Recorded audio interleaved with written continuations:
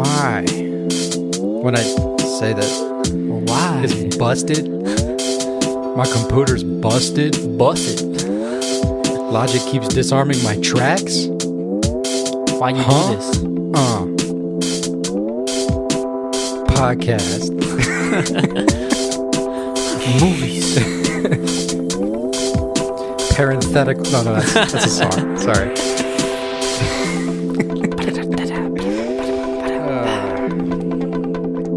You know how you have to eject a disc before you unplug it? That's like a long time ago. Nope. Don't do it. Not no more. Not no more. Because there's I mean, you're fail-safes. still supposed to. But. I know. You should. Hello. Welcome to New Day, New Movie. We start these so horribly. Sometimes we're good. Sometimes I'm editing and I'm like, man, we're so profesh. And then there's times like this where I'm probably going to leave all this in because We have nothing else to use us. for our This intro. is us. We're two guys talking. And why not add more to a probably already very long episode, potentially? Welcome to New Day, New Movie, The NDM podcast. where we watch 365 movies in 365 days. I'm Mitch. I'm Scott. Welcome to week 13. Yes, Lucky 13. number 13. Essentially, welcome to the movies we probably should have watched in 2021 episode. No, not episode. A week that we probably should have done a couple weeks ago. Yes, Is that welcome what you to mean? our movies that we should have watched in 2021. However, Yeah. we didn't, so we waited until now. And then I just depend on how we feel about them. Maybe we shouldn't have watched them last year, this year, or ever. I don't know. I don't know if any made the list Some maybe for we me. could Well, do maybe without, one. but- Yeah. Oh, but anyway, we're watching all 2021 movies that were on our list, or we already watched all 2021 movies this week. Just movies that Mitch found on an article that said these were the best movies of 2021, and Not we necessarily. compared that to our wanting to watch list, and collated collated is like what you do with packs of paper. Yeah. That collate function on the printer. Ooh. Yeah. Some word where we put them together. We created a list of movies from 2021 to a little send-off as we move into 2022 films and maybe never even watching a 2021 movie again on the podcast. I don't know. I don't know if there's anything that we missed now that we've wrapped up these 7. So I think there's a couple, but what a fucking week. I feel like we say that a lot. I will say this. I think this week felt long because it was long. Because this had 14 hours of movies in it. And traditionally we're sitting around 12 and at the most maybe 13. So this was like We've entire... had one other week where I think we've had 14 hours. No, it wasn't even 14. It was in the 13 range. Oh. Like, we broke records this week of watching the most amount of minutes of movies so far in our podcast. And when you watch essentially a whole additional movie, it becomes a lot. And I don't know, they were just growing them big in 2021, you know? They've been growing them big recently, for sure. Making them real thick. There's a lot of content in them films. A lot of gigabytes. My bladder was ready to burst after Spider-Man. How you doing? I'm mentally, emotionally, physically... I'm exhausted. Okay, I was going to say, what fun adjectives to just show how drained you are. Yeah. Spiritually. Yeah, good. You know.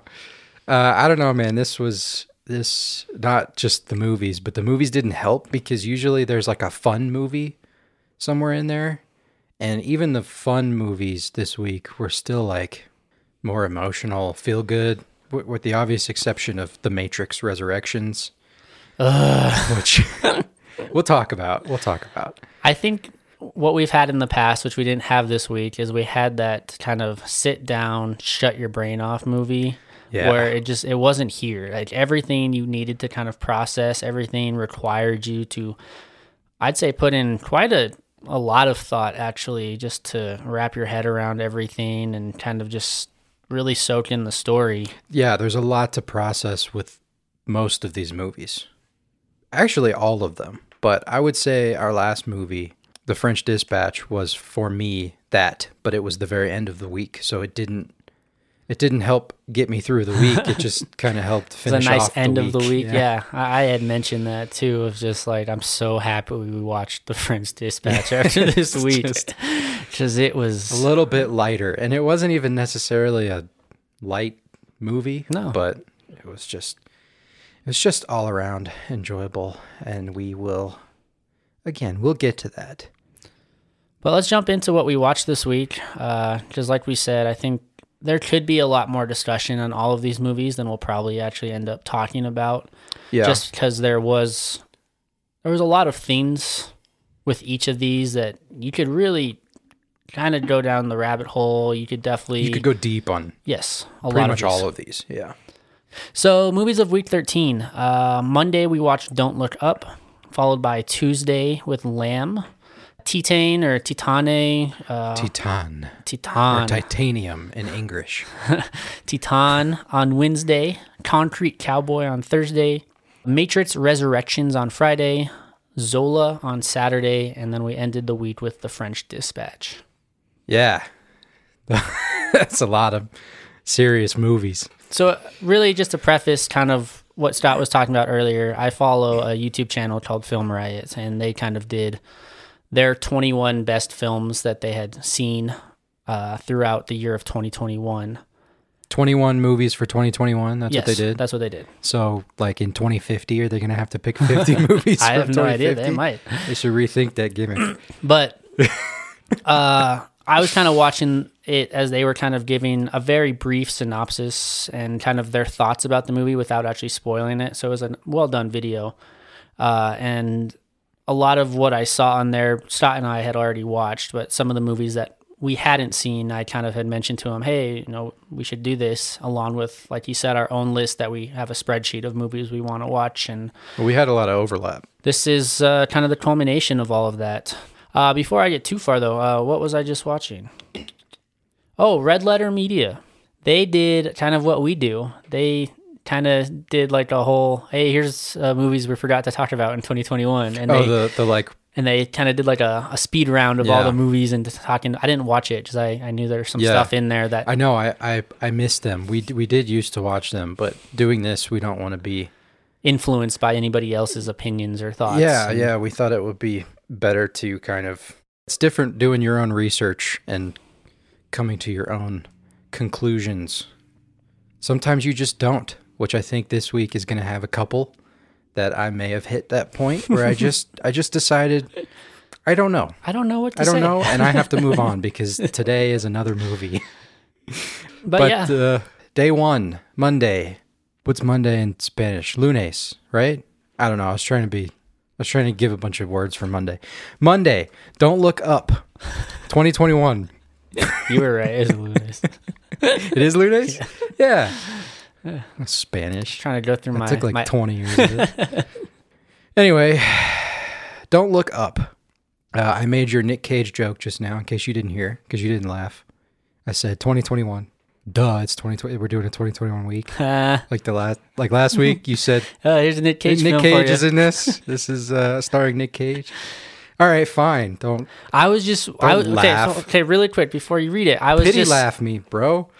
I missed it because I was waiting to see if you're gonna read the short synopsis or the fucking. I'm gonna read the book big one. long one. But I took out all the parentheses, which is what makes it so long. Because the cast in this movie is absurd. It's very large. It's absurd, and it may not even be the biggest cast of the week. No, but it's absurd.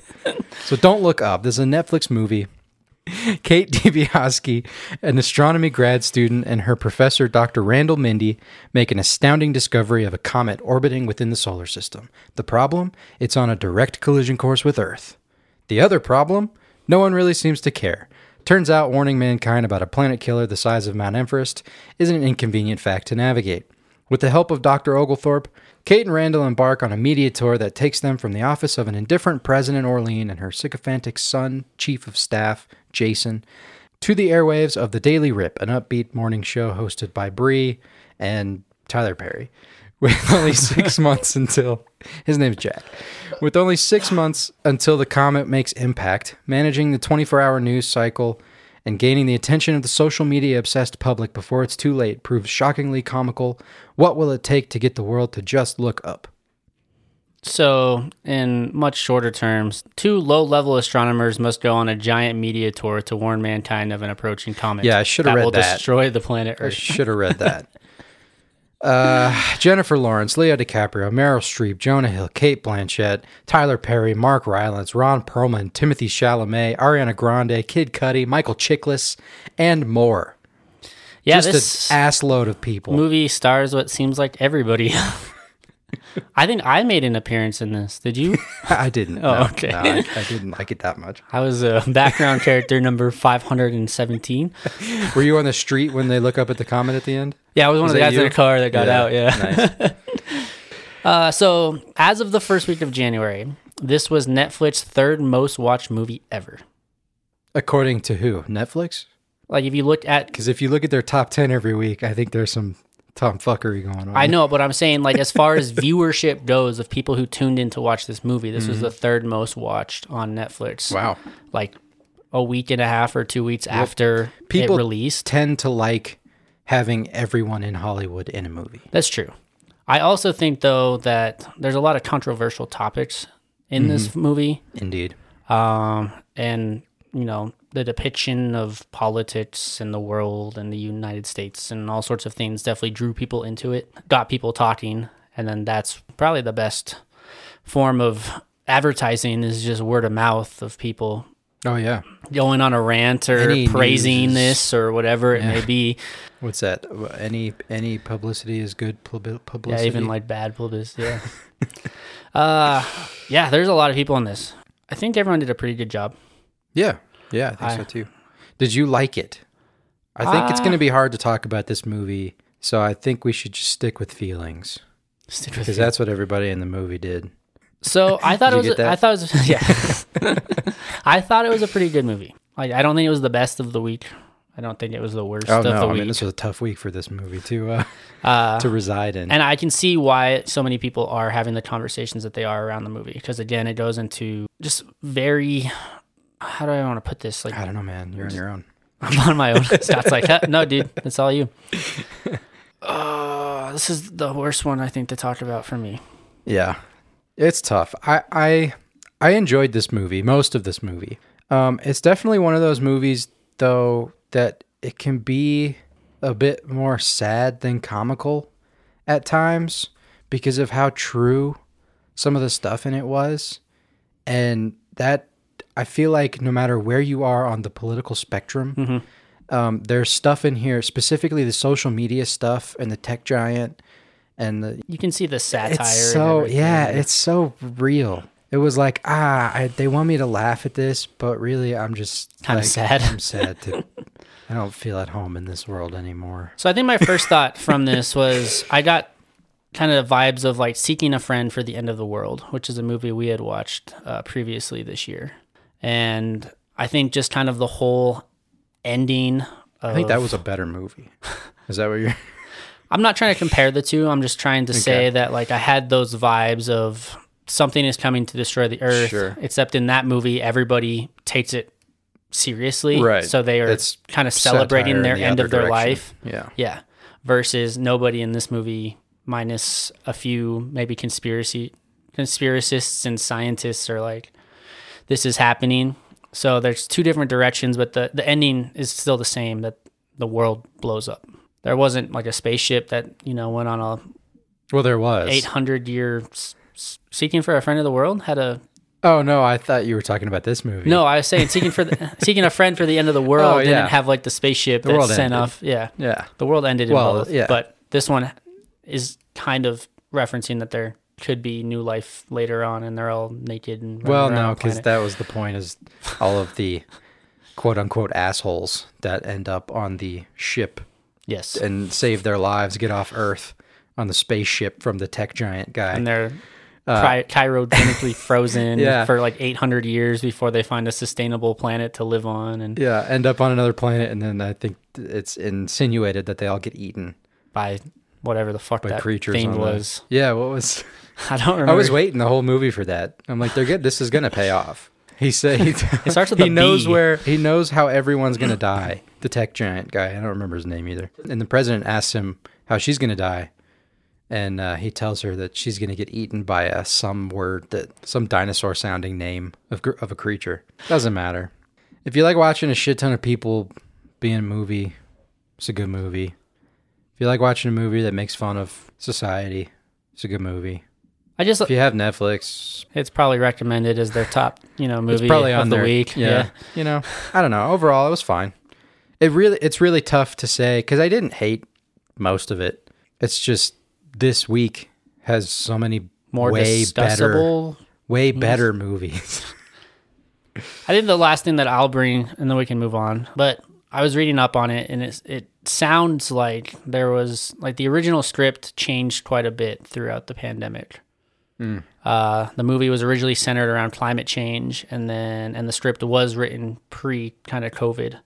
But a bunch of reshoots and improvisational scenes were done just kind of in light of the last 2 years, which I think you could definitely kind of see those points through. Yeah, I think you can tell certain scenes that didn't quite fit in, or that kind of to the rest of the narrative. Yeah. I think it was noticeable. Yeah. I will say I was very pleasantly surprised with Jonah Hill. That dude had me fucking laughing so much. Yeah. Dude, the whole Ariana Grande and Kid Cudi Yeah, thing, and like he proposes on the fucking television show after cheating on her. Cheated on her. They all told her to say something to the cameras to, like let him have it or say something. And then she turns around and goes, "I forgive you. I'll take you back." And then he calls in and how that every time anything happens with her and him. Well, it's it's the most trending thing that everyone hears about, but nobody knows about any of the other shit going on. No, it was all too real, I think, was my issue for me to really a little too serious for you. And you're like, come on, just it was funny. I was chuckling. But yeah, I think it doesn't kind of have a leg to stand on compared to some of these other movies. Getting into things, Lamb. Let's talk about Lamb. Lamb on Tuesday. Haunted by the indelible mark of loss and silent grief, sad-eyed Maria and her taciturn husband Ingvar seek solace in back-breaking work and the demanding schedule at their sheep farm in the remote, harsh, wind-swept landscapes of mountainous Iceland. Then, with their relationship hanging on by a thread, something unexplainable happens, and just like that, happiness blesses the couple's grim household once more. Now, as a painful ending gives birth to a new beginning, Ingvar's troubled brother Peter arrives at the farmhouse, threatening Maria and Ingvar's delicate newfound bliss. But nature's gifts demand sacrifice. How far are ecstatic Maria and Ingvar willing to go into the name of love? So, immediately after I watched this movie, I was like, man, that was super weird and uncomfortable. And then we watched Titane. And I don't feel that way anymore. Yeah, right. This movie felt like Pee-wee's Playhouse compared to Titane. Yeah, this is just a normal movie about a lamb that gives birth to a creature with the head of a lamb and the body of a human. It's nothing more, nothing less. It has nothing on the next movie we watched. But at first, I was like, man, this is fucking kind of uneasy and unsettling. And then we watched our next movie, and I didn't feel that way anymore about this one. Yes, but Mitch, we're still on Tuesday, and thus, if you will allow me, I have much to say. Yeah, let's get into it. I like this movie. I didn't hate it. I think I grew to like it more by the end of the movie, and the more it sat with me, I think I have grown to like it more. And I would like to watch it again at some point. But in the nature of what we are doing, I say that with some movies, and that may never happen ever. But it wasn't my favorite A24 movie by any means. And that's what we'll have to talk about, because that's a recurring thing this week. Is we have A24, which is a film studio, and Neon, another film studio. And we'll talk about that at the very end, I'm sure, because those two they're so hot right now. They are pushing out a lot of movies. Yeah, but they are so hot. But and I tend to really enjoy most of what they put out that I watch, right? I mean, I tend to be interested in watching what they have. And this one being an A24 movie, it was on my list pretty immediately, but it wasn't my favorite. And I think part of that came from the reveal of Ada They're the half baby, half lamb. So they reveal it at the end of the first act, and it was kind of predictable and felt a little gimmicky. Maybe that's not the right word, but it felt like it was too intentionally trying to shock. Like, look, we did a half lamb, half baby kind of thing. I don't know. I just got a weird vibe from the reveal. It just landed kind of stupid for me. And I think this was the first movie that I've seen in a long time that I felt like how my dad watches some movies that we watch and like in a show. And he's just like, this is fucking stupid. And so I don't know how to explain it, but it almost felt kind of like pretentious. Does that make sense? I don't know how to. Yeah, and I'd say you're not alone. Pretentious. Because again, kind of following this, just kind of reading some things about the movie to get some better understandings about things. Reviewers kind of had mentioned like even the lamb Ada felt like almost comical. Yeah, you just kind of see it coming, but also you're kind of hoping that that's not what this movie's going to end up being. But that changes very quickly for me. I think that's where it started that way, and I was ready to kind of dismiss it. Like, I'm like, this is dumb. I mean, it's a reveal of a half human, half creature. So you assume that it would be the father mating with a sheep. That's what I had mentioned. It even more dumb, right? I feel like to me, that's what made it even more ridiculous. Is in my head, I thought this is going to be she can't have kids. And so they're on a sheep farm, and for some reason she makes him, or they try and mate with sheep to have a child or whatever. That's fucking stupid. I think. I don't know if I'd be on board with that. I think that's just dumb. Well, I had mentioned like the reveal of probably where you're going, the Lamb Man at the very end. Yeah. Made it just so much better. It changes things so much. Because number one, you're not like, oh, at least, Ingvar didn't fuck a lamb. Yeah. That makes you feel a little bit better. And then like they hinted that they did have a daughter, Ada, before. Yeah. Again, they don't delve into it if there's more of like a satanic thing going on where they're, kind of like, because they talked about time travel a little bit, right? At the very beginning. Yeah. So it seems like they're entertaining options of how can they get their daughter back. And they're blessed with this miracle of the lamb giving birth to, half lamb, half human spawn thing that they take care of and they raise as their own. Yeah, that, and I don't think, after knowing what this movie's supposed to be about, I don't think that was the intention, but it does play into, if you know nothing about this movie, that kind of setting up the possibilities in the universe of, they're talking about time travels theoretically, whatever, possible. And I don't know, it just, everything in Act 1 felt like it was leading to exactly where I thought it was going to go and hoped that it didn't. But that was just Act 1. And that's the thing, if that was the whole movie, because I've seen movies that are like that the entire movie. Right? Yeah. Like something like Paranormal Activity, Next of Kin, where the whole movie is just going exactly where I expect it to, and I'm just begging it to do anything different, right? And so I think a lot of those feelings went away, especially after the uncle, Peter, accepted her. That was a super weird pivot in the way she and everything was presented in the movie, because then it just shifts to showing their family life. And they make you forget how ridiculous it all is.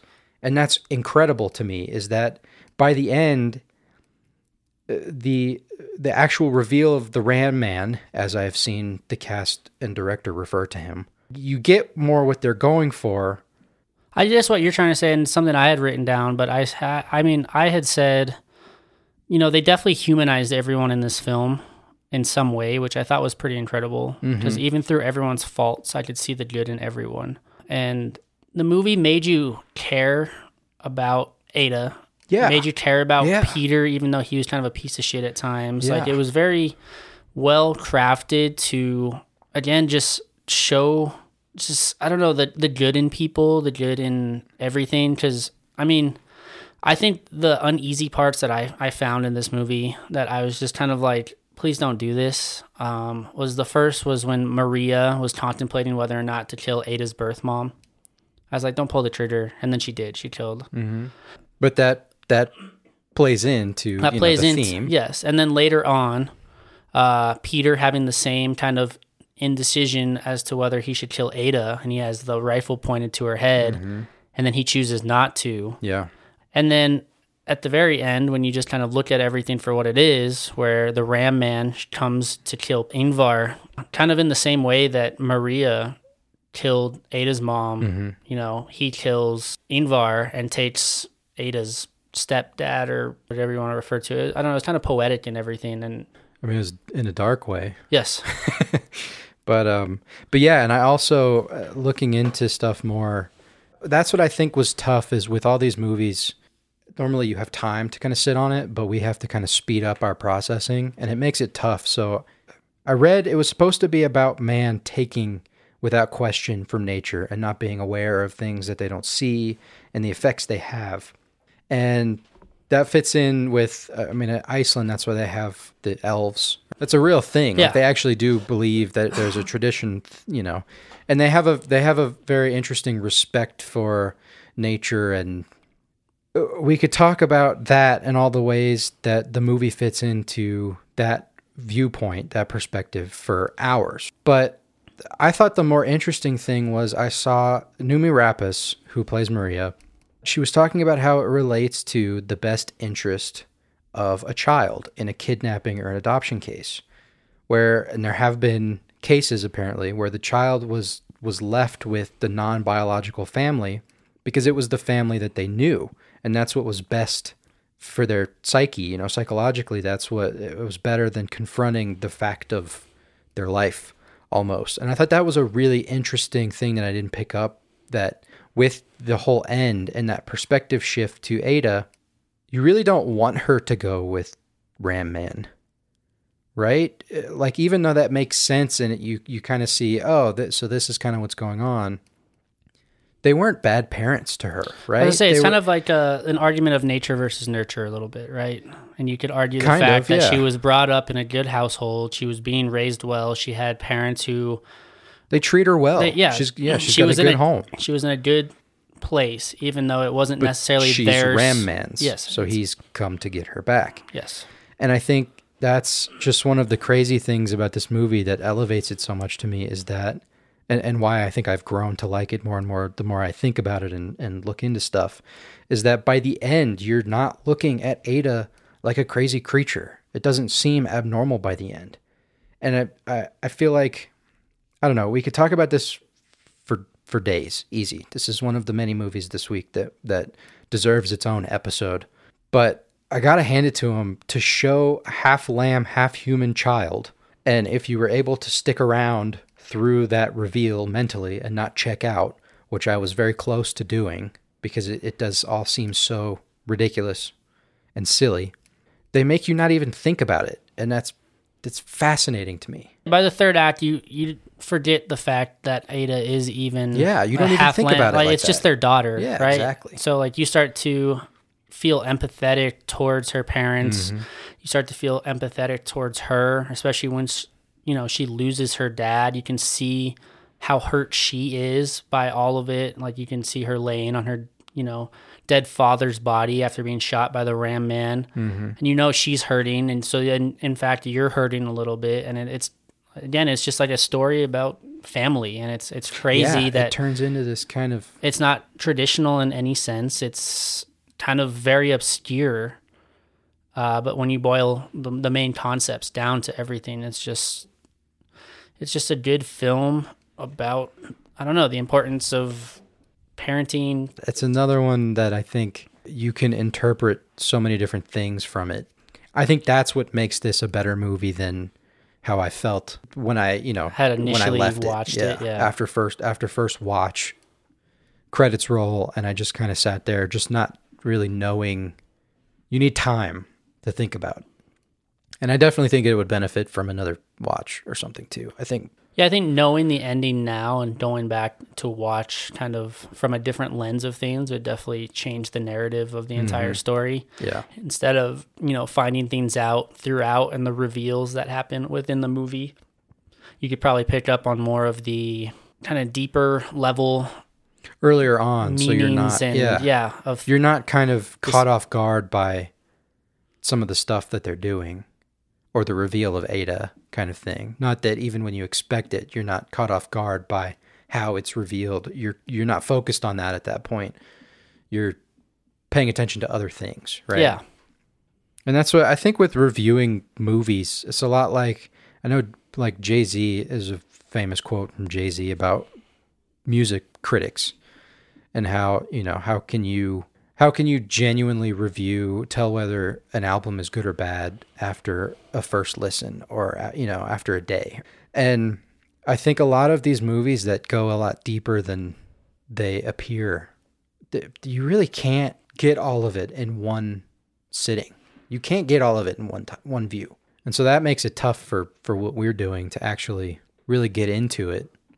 Yeah, and I think what's crazy too about with like what you're saying is just how slow the pacing was in this film, but like that gave you time to kind of collect your thoughts on everything that was going on, even though it wasn't a lot that was going on, but there was still, I don't know, it's kind of a weird phenomena in this movie. Even talking about it now, I think I like it more than I did 10 minutes ago. Yeah. I think this is a movie I think we both would probably want to think on more and probably be able to rewatch down the road. Go grab a beer for like a few hours and just...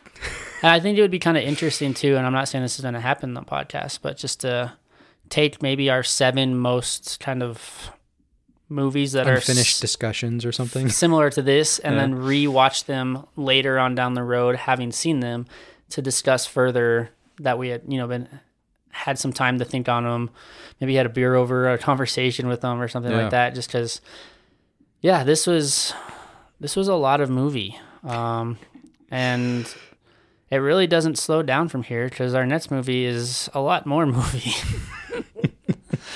Yeah, again, Lamb felt like Pee-wee's Playhouse, as you mentioned. I was trying to think of another. SpongeBob SquarePants movie. All right, go ahead and read this for us. Titane. Alexia suffers a terrible skull injury and has a titanium plate fitted into her head. When she gets out the hospital, she rejects her parents and embraces passionately the car that almost killed her. The coming years, she has problems with her sexuality and meets Vincent. Vincent is a tortured man who tries to preserve his strength by injecting steroids into his aging body. Will they find a way to deal with their emotional problems? Okay. Wow, that's a terrible Yeah, I know. synopsis. So I wrote a bunch here so that we could fill in the audience. Yeah, wow, that's... Because you have no idea. So a little backstory. Alexia is in a car accident as a kid. She grows up and fucks a car. Then she becomes a serial killer and realizes she is pregnant with the car's baby. She then sees a missing poster of a boy from 20-something years ago, cuts her hair, breaks her nose, and then pretends to be this boy to be taken in by a man who is so desperate to have his son back. She then continually wraps her body to hide that she is a woman and pregnant and manipulates but also grows a relationship with the fake father figure. The end of this movie results in her giving birth to a machine baby and dying while the father is left to care for the machine child. How'd I do? It's a little better, yeah. Yeah, this movie was fucking weird. Really fucking weird. So this is the same director as Raw, which is a movie I've been recommending to you for a while. And I wish we could watch that, but I've seen it. And that's as another pretty crazy movie that I very much enjoyed. And actually, the girl she meets in the beginning, Garance Marillier. Yeah, sorry if we butcher any of these names. I'm not French. Was the lead in that movie, and she was great in Raw. And this one was just, whew. I don't think I've had time to process this at all. So I've thought about this one a lot this week, and I can't definitively say what I think about it. Like, I didn't hate it, but I don't know if I liked it. Yeah. Because visually, it was stunning. The acting was superb. Yep. And it definitely invoked a lot of confused feelings as I watched. Yes. And talk about uncomfortable. Oh, God. Like, we keep watching uncomfortable movies, and we're like, man, this movie was so uncomfortable. But I don't know that we're going to find... This one took it to a new level for me, though. And I think that leads into a little point that I have. But I, too, am not sure. Like you said, I'm not sure how I feel about it. I think I liked it.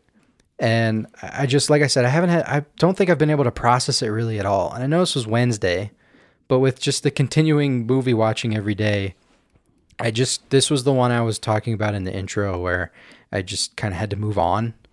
And I think I just decided, like, it's a new skill that I'm developing from this experience is being able to move on quickly. Mm-hmm. Usually I'm a dweller. It wasn't something I was that great at, but now I feel like I'm getting the hang of it. But my point, I guess, is that I really don't have much to say about it right now. I just haven't been able to think on it enough. But this was an insane fucking movie. And I think I really liked it. What was shocking to me was that I watched this with my dad. Okay. Yeah, I like that face you made. Get ready for this. After countless times looking over and asking what the fuck we were watching, he said last night he liked it. He said after the movie that he really liked it. He was like, what? Just speechless. And he said last night, I was talking to him and he said he's just not interested in watching anything the last few days. And he thinks it's because of this movie. Other things just aren't, they're just ruined. They're just ruined now. Won't have the same effect on him as and watching this. Yeah, and I felt like hearing that and thinking about how we felt after the movie and watching this, that I may have finally pushed into the realm of Antichrist.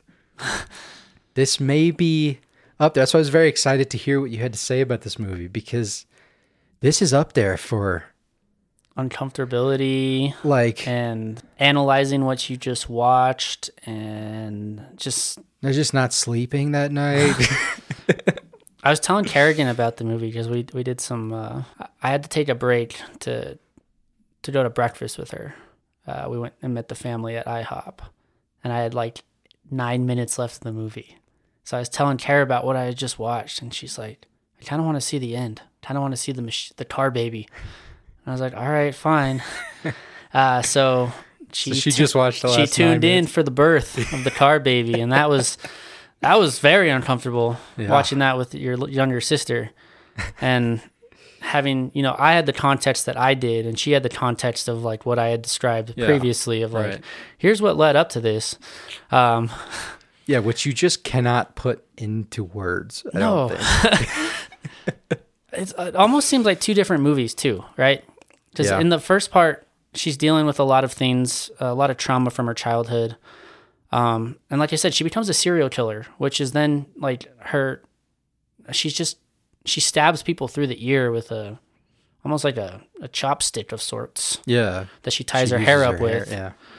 And then you kind of just disregard that in the second half of this movie when she's building a relationship with this guy that she's impersonating to be his son. And you can see that, kind of like we talked about with Lamb a little bit, of just it normalizes normalizing them a little bit of just... Well, and it becomes these two people that are so down and so like lost, I guess. And they find happiness through each other, which you can appreciate. Yeah. This kind of relationship, no matter how weird and wrong morally, but they both find comfort and will to go on even with this relationship. That's all a fucking farce. Yeah, and they even find out later that that they aren't related, and he pretty much comes out and says, "I will accept you and love you for who you are." He's like, "I don't care. You're now my son." Yes. Even though you're a I don't think he knows she's a girl at that point either. She just knows that she's not his son. The son he thought. But holy shit. So man. I think the craziest thing about this movie to me, and again, I'm sorry if I butcher your name, but the main character, Agatha Ruzel, who plays Alexia, this was her first movie. Yeah. She's been in 2 prior shorts to this. But this is her first major role and leading role, which I just thought was absolutely insane. She did such a good job. Yeah. And I think that will tie in a little bit with the next movie that we talked about too, of just kind of people who are able to become actors or actresses with good direction through, the director and writing and things like that. The Nick Cage phenomenon. Yes. But no, this was a lot of movie. And again, I've been trying to formalize my thoughts on it all week. Mm-hmm. And I think I keep thinking about everything that happened in the movie. And I'm just struggling to figure out where I fall, because my first thing was a student had recommended this movie to me. So an old student of mine who's going to film school right now had recommended that I go see this movie in theaters. And I guess I'm kind of disappointed that I missed out on that, because I think visually and just everything that came with this movie would have been incredible to see on the big screen. I don't know, but at the same how time, the people in the theater would be, though. I was gonna say, at the same time, though, like as unsettling as it was, I didn't mind watching it on my couch at home either, because I at least had a chance to, if I needed to, pause it to just process what the fuck I had just watched. Yeah. Like after she, has sex with the car, you're kind of like, did that just happen? Or what the fuck was that? Yeah. And then she's pregnant, and you're like, oh no, it really did happen. And now what is that what we're doing? Having motor oil like seep out of her, and she's with our luck, this seems like one of the movies that we would go see, and we'd have the old people that just go see a movie every day or once a week because this is what they chose to watch. They do, and they just randomly pick because they've seen everything and they just watch everything in theaters. And like 20 minutes into the movie, they'd be bickering and bitching about how stupid it is, and then 30 minutes in, they'd walk out. At least we'd hope they'd walk out by 30 minutes. They'd probably stay till the end. Yeah. I don't know. I don't think this movie's for everybody. No. I think you definitely need to have the right stomach for it, and I think you need to have an expectation as to what you're going into. I didn't. I don't think you did either, Scott. No, but we are not new to this type of movie. Yeah, this isn't like we talk about. I was surprised, Antichrist and but Climax, and Yeah, I was surprised at what happened, but I also wasn't surprised, I guess is the best way to say that. Yeah. But we turned it around a little bit. A little lighthearted. For mood, yeah. I guess. I mean, this is more of a feel-good movie. So Concrete Cowboy. In this drama, inspired by the real-life Fletcher Street stables, 15-year-old Cole is taken to live with his estranged father, Harp, in North Philadelphia.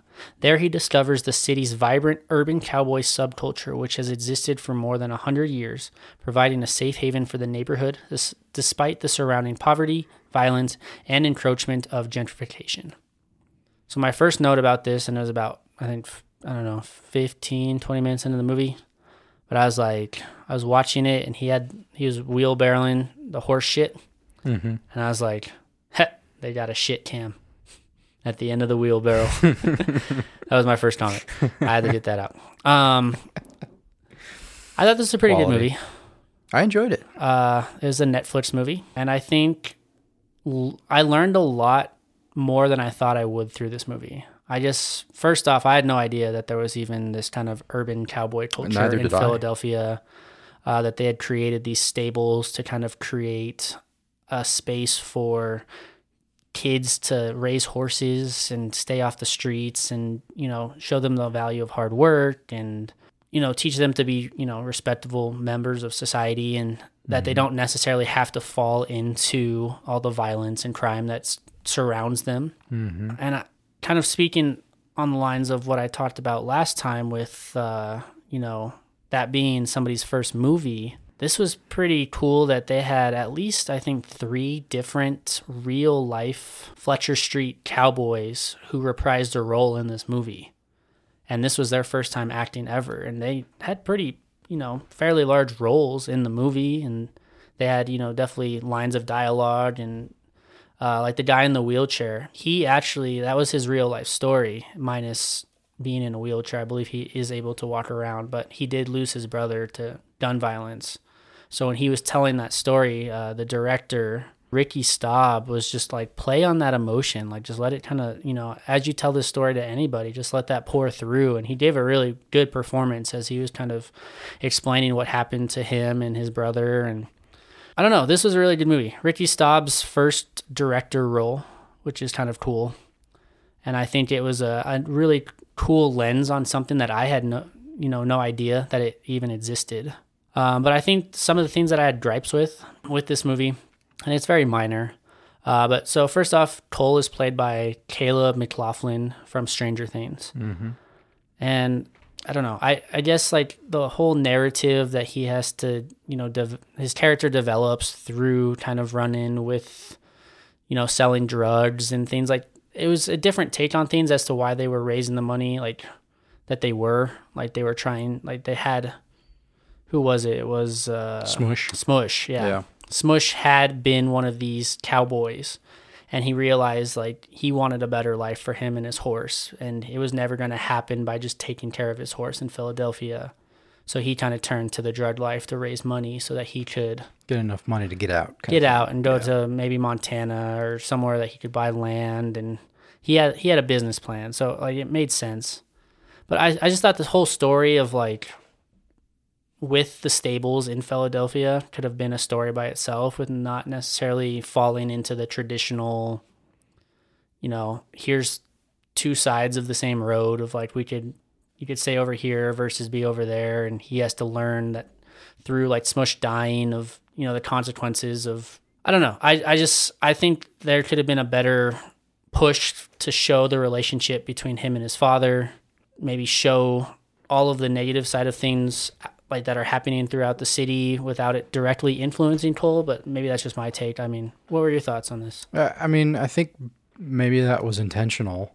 And I liked the fact that they didn't just write Smush off as he's a gang-banging youngin' who disagrees with the old people. And because that's how he starts out, and that's where you kind of see that going. And it's a kind of movie where you see, it's fairly predictable in the sense that something's going to happen. You're waiting for that to happen, but his motivation behind it, I thought, was an interesting portrayal of the fact that while they have this outlet, there's still the people that are involved in the violence. That not everybody, it's not necessarily their choice. I feel like it was the message they were trying to push. Yes, that it was a means to his aspirations, right? Yeah. And so that I thought was a good play with the conflict of Cole bringing him back, right? Because that's his whole thing. The whole movie is kind of this push and pull of, I'm getting a taste of all this, but he's got this, resentment with his dad who left him, and he sees him being a father figure to all these other people and not him, and so he's hurt by that. I thought that all worked really well with the kind of push and pull of that overall conflict for Cole. And I think that's a good way to put it, is there was a push and pull where he started to kind of see the goods and the bads of both situations. Mm-hmm. And he veers one way or the other multiple times throughout the movie, and things happen. But I guess what I was kind of trying to get to earlier was, I don't think they played off of having both of those things be implemented enough. Like, everything escalated so quickly with the violent stuff, right? Or like with the drug selling. Because it was like, he'd just show up in the car and, Smush was kind of doing all the heavy work. But you never really got you never saw any of that. It was just kind of like, here's the money we made. But there's never anything really at risk until like at the very end. It was like, this is at risk. I didn't feel like they built up to that very well. Oh. Where on the same side of the thing is like, he has this conflict with his dad. And again, I don't think he's around his dad enough to show, like, there's a really good scene in the movie where him and his dad have a discussion as to what he was in the house. Yeah, in the house, how he was named after Coltrane, yeah. And that, to me, was the best scene in the movie, just because, again, it was really starting to break onto that his dad does care about him more than he knows, and, he's trying to give him the best life that he can, but at the same time, there is this disconnect as he's been out of the kid's life for so long, but, and the kid not having the father figure, Cole not having his father figure, resents him. I don't know. I wish they would have played on it a little bit more. Not saying that the movie needed to be longer, but I think they should have pushed the narrative either to more of his relationship with his dad, or more of the relationship. Pick one to focus on. Yeah, pick one to focus on versus splashing little bits of both. And I don't know. I didn't feel that way. I guess I kind of sat back though, because it was one of those kind of feel good. It was meant to only give you enough to feel, right? Yeah. You understand what's going on. They don't need to fill in all of the blanks. They don't need to. So I kind of approached it like that, I guess, and didn't really look in or look back at the story and think anything was. I don't know. I didn't look that hard into it, I guess. But I mean, that scene was definitely a great scene. But Idris Elba, he in pretty much anything, I really like him. Every scene he was in, he just kind of was the highlight for sure. And the whole kind of Fast and the Furious with horses was kind of fun. Street racing with your horse. I enjoyed that. Indeed. I don't know. It was a good film. I think my mind was still a little rustled after trying to compare it to Titane, 2 days. So even trying to just kind of figure out what I wanted to say about it was a little rough coming off of those 2 days. Yeah, see, that's what I think I hit, where I just kind of, my brain just chose for me to move on. And so that's why this actually probably was, like we said at the beginning, where we didn't really have any just shut off your brain. This probably was the pretty closest close to we that. got, yeah. Yeah. But anyway, then one I wish I could have turned my brain off for. It's impossible, but... Matrix Resurrections on Friday. Return to a world of 2 realities. One, everyday life. The other, what lies behind it. To find out if his reality is a construct. To truly know himself, Mr. Anderson will have to choose to follow the White Rabbit once more. I'm a fan of the Matrix movies. It's been a long time since I've seen them, though, and that's one thing that with doing this under normal circumstances, I would have probably rewatched those before seeing this, and maybe that would have helped some. But I'm about to talk for a little bit, so I apologize. I feel like I misunderstood the purpose of this movie going into it, which resulted in some disappointment for me. Like the whole Unreal Engine 5 demo. Did you play the Matrix Awakens, I think is what it was called? No. Unreal Engine 5. Well, I'll boot that up after this on the PlayStation, and you should play that because it's pretty crazy. It's pretty cool. And so that really amped up the whole idea of how the first movie was boundary pushing in its visuals, and it really was technically at the time insane, right? And so I got the impression that Resurrection's goal with some of the marketing that was around it was to be a new boundary pusher. So I think one of my interests going into the movie was to see how things that happened in the Matrix that looked so, that didn't age well, how with the technology we have today, the advancements we have, how that was going to be done, right? Mm-hmm. And what new stuff were going to happen. Yeah, you were building up your expectations for this because it is a Matrix movie. Sure. That was a huge thing with the first one, right? So I wanted to see how, today, how the Matrix was going to be. That seemed like a focus. Okay. To me. But they almost drop that entirely and instead go full middle school edgy on a meta commentary on sequels and nostalgia and marketing committees and so on, and the current state of most Hollywood. And while I agree with most of the ideas satired in the movie, I don't know if that's a verb, but I find it ironic that it was essentially a big Hollywood movie and they're making a big Hollywood paycheck, and it was all a big Hollywood FU to big Hollywood kind of thing. So I'm kind of glad you brought that up. So a little backstory for me. I have seen the Matrix trilogy, and Lights Got It was quite a bit of time ago, but I'm familiar with the basic storyline. Mm-hmm. I did watch a video, though, to kind of like what you need to know before watching this one type thing. Okay, interesting. Just as a reminder of what I had watched. And I know in the past on podcasts, I have argued for nostalgia in movies.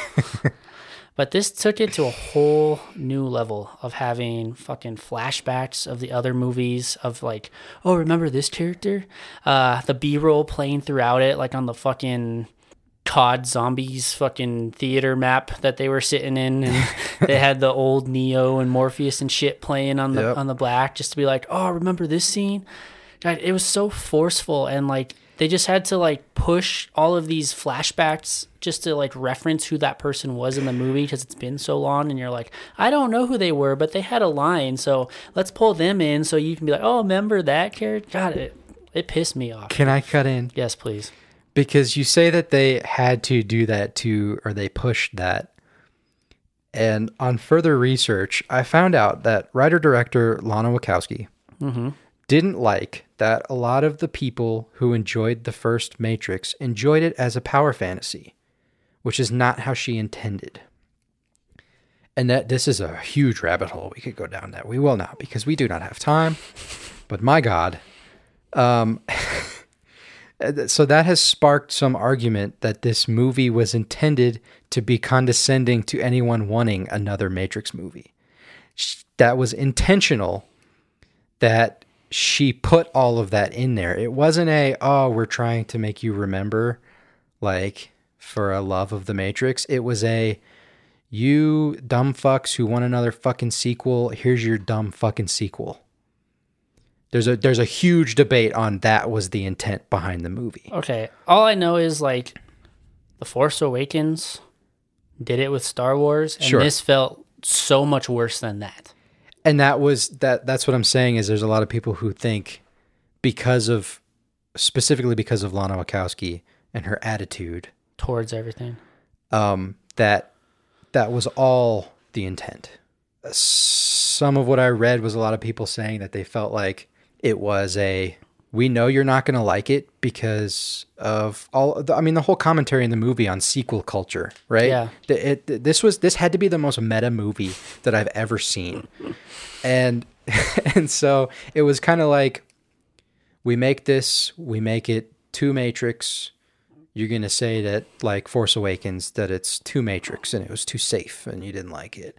We make it too not Matrix, and you're going to say it wasn't enough Matrix. And it's like there's no way that they're going to win with it, which I think is bullshit and a cop-out, because there's a list of sequels that have come out recently that surprisingly were fantastic, like the Blade Runner sequel. Yeah. And I mean, there's a few, right? So I think that is deflection to the criticism. I'll get past all that. What I can't get past, though, is for this being as big of a movie as The Matrix is, the CGI and visual effects were shit. Terrible. Okay? Like, there was, I think it was the train scene, that the fucking frames dropped to 12 frames per second. Like, you went from 24 down to 12 for no purpose, minus, this was supposed to be probably shot in 48 frames per second so we could slow it down, but we forgot, so we got to slow it down. The whole Neil Patrick Harris scene where he's slow-mo, but because he's time stopped or whatever, like, it just looked terrible. So I have a little bit of background on that. So if you look at Neil Patrick's character in that scene, they had to refilm him because of the lighting on, like, his face. It was too bright or something, so they brought, like, the saturation down, and then they realized, like, that was just terrible how it looked, so they refilmed him again, and then they tried to rotoscope his character to place him in that scene. Really? But with a rotoscope, you have this kind of, like, this fucking feather to, like, get rid of the crisp line that you would see. So that effect wasn't so even you see this kind of black outline around his fucking face. No and way. you can get away with that with other things, but when you have a main face of an actor being 3/4 of the screen, you can't do that. And it was such a, I don't know if it was lazy, if it was time constricted, like whatever, like you could tell they put emphasis into some of the scenes in the movie, and then others they just didn't give a fuck. And I don't know. This is another one that we really could talk for such a long time and speculate. And hold on, I'm not doing Neil Patrick Harris.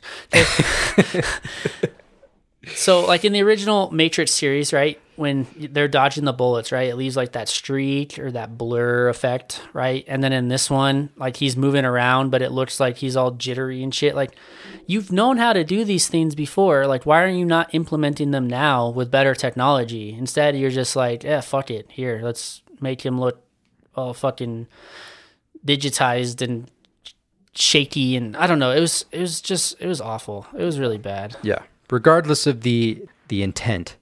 And then the forced dialogue speculate. Oh, I was just about to say it. I mean, I just thought it wasn't a very good movie from an entertainment standpoint, whether or not it was intended to be that or not. So much exposition, so much cheese, so much subpar visuals. And again, that's what I was expecting coming into it, was the visuals. So that being not even up to par with lackluster with movies in the last few years. Mm-hmm. I don't know. I was just so, like, 90% of this movie is giving you dialogue so you know what the fuck's going on. Yeah. Yeah. And it's so much talking. So... Jess fell asleep. I think How do you fall asleep during a Matrix movie? I think I paused this movie about 5 times just to take a break. Yeah. Because it was a long fucking movie, wasn't it? It was like 2.5 hours or some shit. I think it was long, yeah. Yeah, 148 minutes. Fuck you. Okay, I'm done.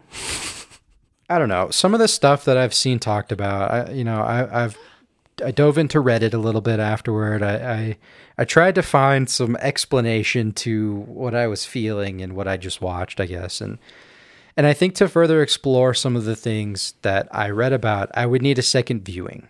And like I already mentioned, that's part of what's tough with this format is we're consuming these movies every day. We don't really get the time to process or rewatch, right? Yeah. And if we were really reviewing, it'd be a lot different. We probably would watch this again. We'd have watched the first 3 if we thought necessary. And so I think my feelings of this movie could be incomplete because of there's some interesting things that maybe were supposed to be in there, but I don't know when or if I will ever go back to complete those feelings. I don't know if I'm going to watch this again. I mean, it's free. It's not like we had to rent it. It's free through January something, 21st or yeah, something. touche. But I don't know. I guess for now, at first viewing, for me, Matrix Resurrections put the meh in meta. Yeah, there's definitely, I don't know. There was things that I, like, as you kind of started to hint at, that could have been explored and could have been a really cool concept. Like the fact that humans and machines were starting to live in harmony for the first time. And you had this kind of, I guess, like this battle between good and evil, but now there's more than just that. There's this gray area, and they talked about it for like 3 lines of dialogue and then just disregarded it for the rest of the movie. Yeah. And that's what, maybe they're trying to set up a new trilogy. Maybe that's the intention. But if that's the intention, then why is What's-Her-Face director like, oh, you wanted a fucking sequel, here's your sequel. I'm saying that's like, a debate, right? I didn't mean to come off as fact. I don't know that for sure. I mean, it's on the internet. It's people talking about stuff. And although we know from Game of Thrones days and whatever that people on Reddit can get pretty close to the truth. Yeah, they can find out about anything. It's still speculation, and the Wachowski sisters, they are pretty reclusive socially, so it's not like they're out there giving a whole bunch of interviews and talking about it a whole lot. So who knows what really was the goal behind this. And maybe it really just was, I like I said, I've seen a lot. And if you watch this movie and you're a Matrix fan and you're confused, or I would encourage you, the only time I would encourage you to go onto Reddit, if you're not a Redditor already. But read discussions about this movie. Is read about this, read what people have to say, because it is very interesting how, I mean, much like anything, it is fairly divisive. I mean, there are people who think it's genius, and most people think it's utter garbage, right? But I mean, the reasons why some people really enjoyed it were interesting. And usually when I find things that, I thought were crap and I found that people enjoyed it and I read them, I'm like, okay, I can speculate on that myself and I disagree or something. But there was some stuff that I just didn't catch, that I really would have to watch again and watch the other movies to get a better understanding and see, what I think the intention of this movie was. I could continue talking about how much I hate this movie, but it will just get me mad about talking about Zola. So I think we should just move on. That's just, I really was trying to approach it from a neutral standpoint, because it was very disappointing. You're better than me. To me. Agent Smith fights Neil Patrick Harris. Come on. Dude, I know the whole Smith thing. It's okay. Zola on Saturday. Oh, man. Zola. A stripper named Zola embarks on a wild road trip to Florida. That's really what it says. That's it, yeah. But essentially, this movie was based off of a string of 148 tweets that tells the story of how Isaiah Keene had a falling out with this white bitch named Jessica. Yep, 2015. That Twitter thread went viral. This movie is pretty crazy. It's my understanding that some of the things in this were fabricated for the entertainment of the movie, but most of it was true. Yeah. So at first, as I was watching this little fucking Twitter sound notification kept going off, and it pissed me off. I was like, if this is going to be the entire movie, I'm going to lose my mind. But then I realized that the lines of dialogue that were being said in the movie lined up with the actual tweets in real life to like let you know, like, this is what was tweeted. Actually, what it was tweeted. So that made it better. And then I was like, okay, I'm in now. I really enjoyed this. And it slowed down. Like the tweets slowed down a little bit. They started to flesh things out. But in the beginning, it was like tweet. And I was like, fuck, what are you? I got some good laughs. I thought the acting was fantastic. Crazy. Definitely a roller coaster of ridiculous. Yes. Oh man, the guy, he was in Candyman, the pimp. I forget his name in the movie because they don't tell you until way later. But then he says his name, but then I still forgot it. As X. Sure, X. Coleman Domingo. Yeah, I really like him. I think he's. I just like he was doing that whole like split. Yeah, personality disorder thing of having he like would break into like the Nigerian accent and then put on this facade of being an American pimp basically. And man, when he says he's like, say my name, say it to the boyfriend who puts all their pictures, all their I don't know. I don't even want to explain. I just refer to him as the kid that glows from Sky High. Yes, yeah, that was him. But yeah, it's just a tense scene where he does something stupid and X, I guess, goes after him and he's like, say my name. And all I could think in my head was Candyman. Candyman. No, this was pretty crazy. And I watched this one with Kristen and she was kind of in disbelief as to how everything was just playing out. Because it was definitely a roller coaster or a lot of twists and turns of not really knowing where this was going, and then really eye-opening to be like, fuck, that's a tough life to be living. It's a lifestyle, yeah. That's a real life. And I thought it was hilarious that Jessica, the white bitch, had to go to Reddit, of all places, right, to kind of fight her, like argue her side of the story, which is like that big break where she's like... Is that what happened? Yeah. Oh, that was her. It was a Reddit thing? It was a Reddit thing that this blew up on Twitter. So she went to her version of the story? Yeah, she went to Reddit to share her side. Hilarious. So like how much social... Christian woman and I don't live that life anymore. Trying to turn it around, yeah. Yeah, this is kind of crazy. Just as it said in the synopsis, it's just a weekend trip to Florida that goes all sorts of south, and there's prostitution and stripping and gun violence and kidnapping and how do I put this? Gangbang? Yeah, that was weird too. And that apparently was one thing that was made up. I saw a story or something for entertainment value. The Zola, the real girl, said that she made all that up for entertainment to spice it up a little bit, huh? Yeah. What'd you think? You said you liked it. I enjoyed it. I don't think I have much to say. It's a crazy story. It's a fun one to watch. I got, like I said, I got some good laughs. I thought it was funny the way the story was presented. You know, I enjoyed this. It had some fourth wall breaks throughout the movie. I guess we didn't say, we should have said, Titane was a Neon movie. Lamb was A24 and Zola was A24. Just to put you in the premise of where we're at. Where we're going to talk about at the end, I'm sure, a little bit. But no, I enjoyed this. Yeah, it was kind of crazy. They did a really good job at like showing how one person can control and manipulate another person. Mm-hmm. Kind of unsettling, makes you kind of angry at the world of how things can work. And, you know, when he's threatening her of like, I know where you live, bitch. Like, don't speak to me that way. Like, you get in the fucking car right now. That was a lot. And then if you look at the actual Twitter thread, you actually get some more info as to kind of how everything plays out after the movie, since the movie just kind of ends after the glowing kid from Sky High jumps off a balcony and realizes he can't fly. I'm gonna kill myself. He runs and jumps off, and it's like, oh fuck. And then they cut to the car. They're all in the car, and he's just bleeding from his head. And the pimp is yelling at him like, "What the fuck you doing?" Yeah, it wasn't a far enough fall to kill him.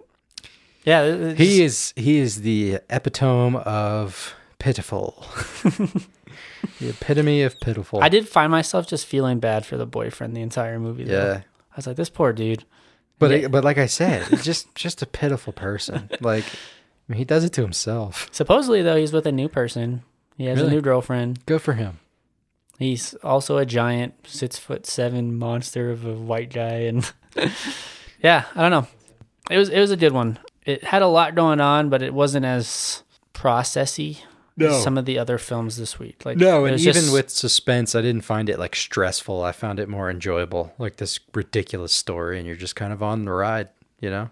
Kind of questioning, like, did that really happen? Oh, yeah. Like, look at the Twitter thread there. Yep, there it is. It lines up. But going into our probably lightest heart film of the week. I don't know. There's some pretty heavy stuff in here. French Dispatch. Full title, French Dispatch of the Liberty, Kansas Evening Sun. Yes. This is a Wes Anderson movie. Wes Anderson is responsible for this movie. Arthur Howitz Jr., the editor of the newspaper The French Dispatch, dies suddenly of a heart attack. According to the wishes expressed in his will, publication of the newspaper is immediately suspended following one final farewell issue, in which 3 articles from past editions of the paper are republished along with an obituary. So a snippet I saw on Apple TV put it best, I think. It's a nostalgic tribute to the expat writers. But it's based on the magazine The New Yorker. Mm-hmm. Why is that so hard to say? The New Yorker. The New Yorker, yes. The New Yorker. And most of the characters are based on real people or some amalgamation of real people. Yeah, at the very end, they had that little title slide that says, in honor of, and a bunch of names came up. All the names, yeah. And I looked up a few, and that rabbit hole, again, would be way too long for this, but I concluded I did not get many of the references that were made. And obviously age probably didn't help us. Yeah. Because this is like 1960s era. Yeah, so I didn't get the nostalgia bit of it, but I viewed it more as a quirky reimagining of written journalism in movie form. With some pretty funny goofs, like the art story, Benicio del Toro is made to be this tortured artistic genius. Murderer. But he's in prison for life for murder, yeah. And him unintentionally painting the last masterpiece on the prison walls so they couldn't sell it. Yeah. Like they couldn't remove it from the Joke's prison. on him. That was hilarious. Or the last one where Jeffrey Wright is a food critic but ends up doing a story on a kidnapping because the chef in question ends up saving the day. Dude, I was so happy to watch a Wes Anderson film at the end of this week. Yeah. I'm hesitant to say more about some of the stories because I think if you like him, if you like his style, you should watch this. Okay, so that's weird though, because this is a very different Wes Anderson movie than what you would come to expect from him. Like, first off, like, this is his first anthology. Okay, sure. From that standpoint, take, right? I felt like his storytelling though was very apparent. Well, yes, the storytelling is told through the eyes of the journalist in a very kind of cool way. What kind of separates this though from his other things is like this. Most of this movie is in black and white, and there's splashes of color throughout to kind of draw your attention to certain things.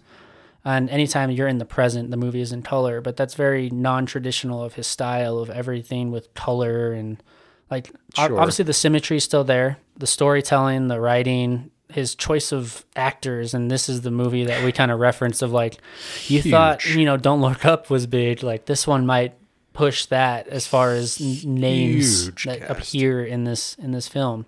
I love the premise of the movie though, being told through the articles written in the newspaper. Mm-hmm. I love the appreciation that Wes Anderson shows for journalists. Mm-hmm. I just thought, I don't know, it was a really well-crafted movie. And it's another delightful movie from him. If you read the gripes, though, and I'm not saying I have these, but other people do, kind of going with that storytelling and character development, they felt it was rushed because it's 3 individual stories versus one story that plays out. But it's written the lack of color is supposed to be a short story kind of thing.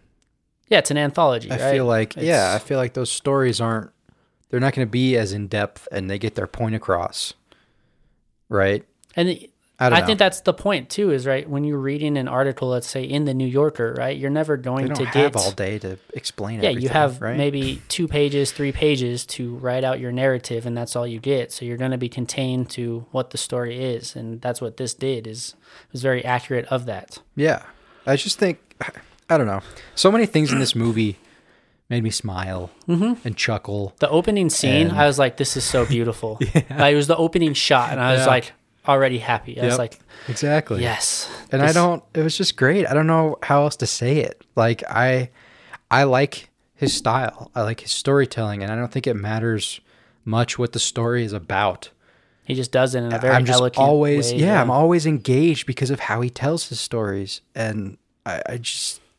So one thing I wanted to bring up, and I know you don't want to get too much into the individual stories of what happens, but the use of space in this movie was brilliant, and something I've never seen before. Because I guess from my understanding of what I read, Wes Anderson filmed this in a 1:37 to 1 aspect ratio, which is traditional to like classic 1960s French cinema. Okay. But then the way he used the empty space on the screen for either like text dialogue or another point of view of a character or another camera angle of what was going on, it was so cool of how he did that. And I think there was even one shot where it split the screen in 2, like because it had the black bars on the side because it didn't fill a traditional 16:9, but then it filled the entire frame by having two different identical shots of just like 2 characters in different spaces. And I thought that was so cool of how he did that, or I don't know. It was genius. It was awesome. And I really liked Wes. I think this is my favorite Wes Anderson film I've seen. Yeah, this was I really think good. visually, especially, it's just so visually interesting. Yes. Then my other part though was in the third story, they go to a like comic setting. Yeah. I don't know if that was more of like, did they not have the ability to the film New Yorker that scene, has or was comics, it more though. I of think there was some of the writers and people he was trying to be a homage to them? Because even at the very end, when like the covers of the French Dispatch were showing up, like I got those are real covers. Yeah, yeah. I was like, that brought me back to like my childhood of like how old cartoons and stuff were drawn in comic books or on books. I think like who wrote the BFG? The Big Fucking Giant? Yeah, that one. Or no, that's Goosebumps. I don't know. This is one of those movies that I think we say it a lot, but still watch it. If you like Wes Anderson. That's true. I mean, obviously there's a ton of people. His style is not for everybody. Because I looked at some reviews too, and I saw like what you were saying. That, there's just some people that they basically wrote 2 out of 10. Wes Anderson just isn't for me, and I don't understand it. I don't understand how you can't just enjoy. But if it doesn't make you care about the story, then it doesn't make you care about the story, and there's nothing wrong with it. And so, if you are inclined to see a Wes Anderson movie, then this should be seen. I think it was good. And if you enjoy Wes Anderson, there's probably a good chance you've already seen it. Probably. But that's the movies of the week. Yeah, that wraps it up. And I think a couple of quick conclusions. Wes Anderson, for you and I, is delightful. And I think that this week just goes to show that the 2 big studios for generally putting out genuinely interesting movies that aren't sequels or remakes and aren't mass appeal stories, just focused on actually trying to tell a good, interesting, weird story, are A24 and Neon. And for that reason, I think I would happily watch anything with either of their names on it. And I think there's probably a large portion of the population who might feel the same way about A24 and Neon as they do about Wes Anderson. I would just think not so. for them. Yeah, I would think so. Because those movies definitely push the boundaries for... They hit different. That's probably the best way you can... Their movies hit different. Yeah. But Hold on, I'm looking at the list right now of neon movies. I'm just trying to see what's on there. I've seen a lot more. I think there's quite a few that I've recommended to you that I know you haven't seen. So, I mean, this isn't just coming off of like this week we watched 2 A24 movies and 1 neon movie. And we watched Possessor last week. We watched... Yeah, we've seen quite a few just in doing this, but outside of this, I've seen plenty. Yeah, Ingrid Goes West, Little Monsters. There's a lot. No, it was a pretty good week. It was a lot of a week. Yeah. You know, not even in terms of total time that we watched, but just content that we had to process. And again, as Scott mentioned, you know, most of these movies should probably go for a rewatch. And it's just not in the books for us, at least until like November. For a while, yeah. And even then, I don't know if I'm going to want to watch a movie for the rest of the year after. Yeah, what do we do? Do we just take a break? Or? I just need 2 months off of movies, so... But, you know, looking at them, I also think it's interesting that 2 of the movies that landed on our want to see from 2021 week were Netflix movies. Yeah, that's kind of... Yeah, they might be up there, and they're non-traditional like theater releases, but they are pushing out. It almost seems like a movie a week. A lot, yeah. Well, and I just... Because I've seen recently, I believe they're talking about raising their prices again, and I know people don't care for that. I'm not saying that I'm happy about it either. But I thought about it from a little different perspective, seeing this with the quality of content that they seem to be coming out with lately. And I don't necessarily mean whether I like it or not personally, because like Red Notice, I'm not a fan of, but it was definitely a big movie. But you're not excited for Red Notice 2, Redder and Noticer? If that's a thing, I will gladly watch it. If it's called Redderer and Noticer, I have to see it. But I mean, that was a big movie with a lot of money behind it, and they're not all hits, but generally the quality of the movies that we've been talking about from Netflix, if they're putting out one movie a month that you enjoy or want to see, compared to going to see a movie in theaters, a new release like we're used to, $15 to $18 a month really doesn't seem that absurd, especially considering all the content that you're getting on top of that. I know that's if they keep it up, which they seem to be so far. And I agree, losing a lot of the other content to new streaming services popping up is tough. And depending on what you watch, there may be a better streaming service out there for you that costs less. But like Hulu's original content for me is generally not great. I'm not interested in watching it. So if Hulu went up to $18 a month, I think I would really reconsider, you know?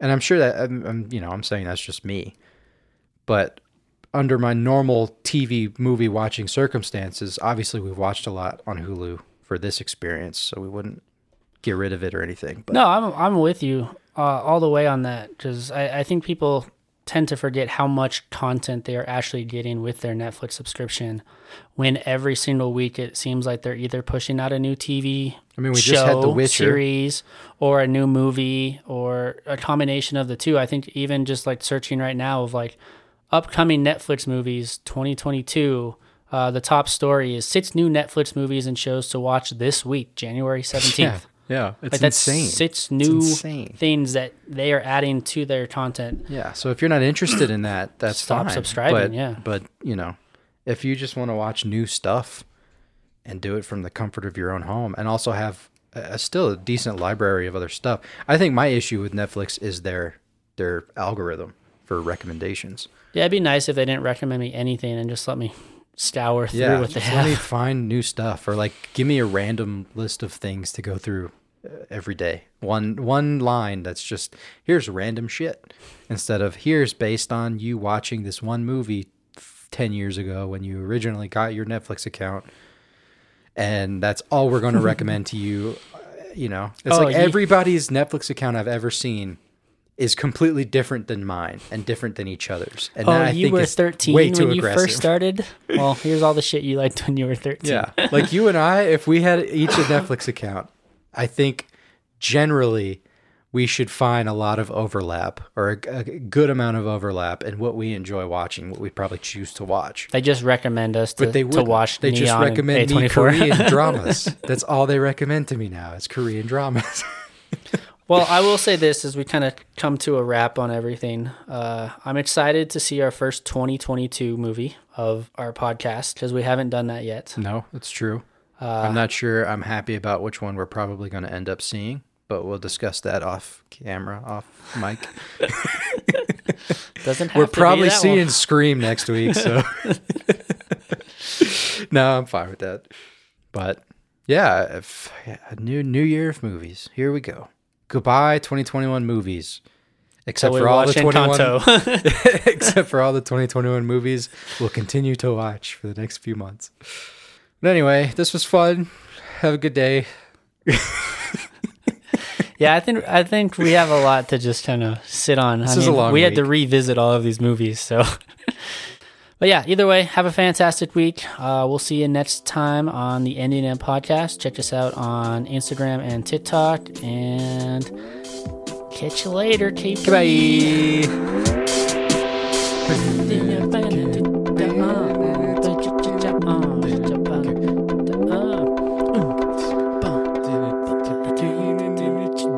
Titane.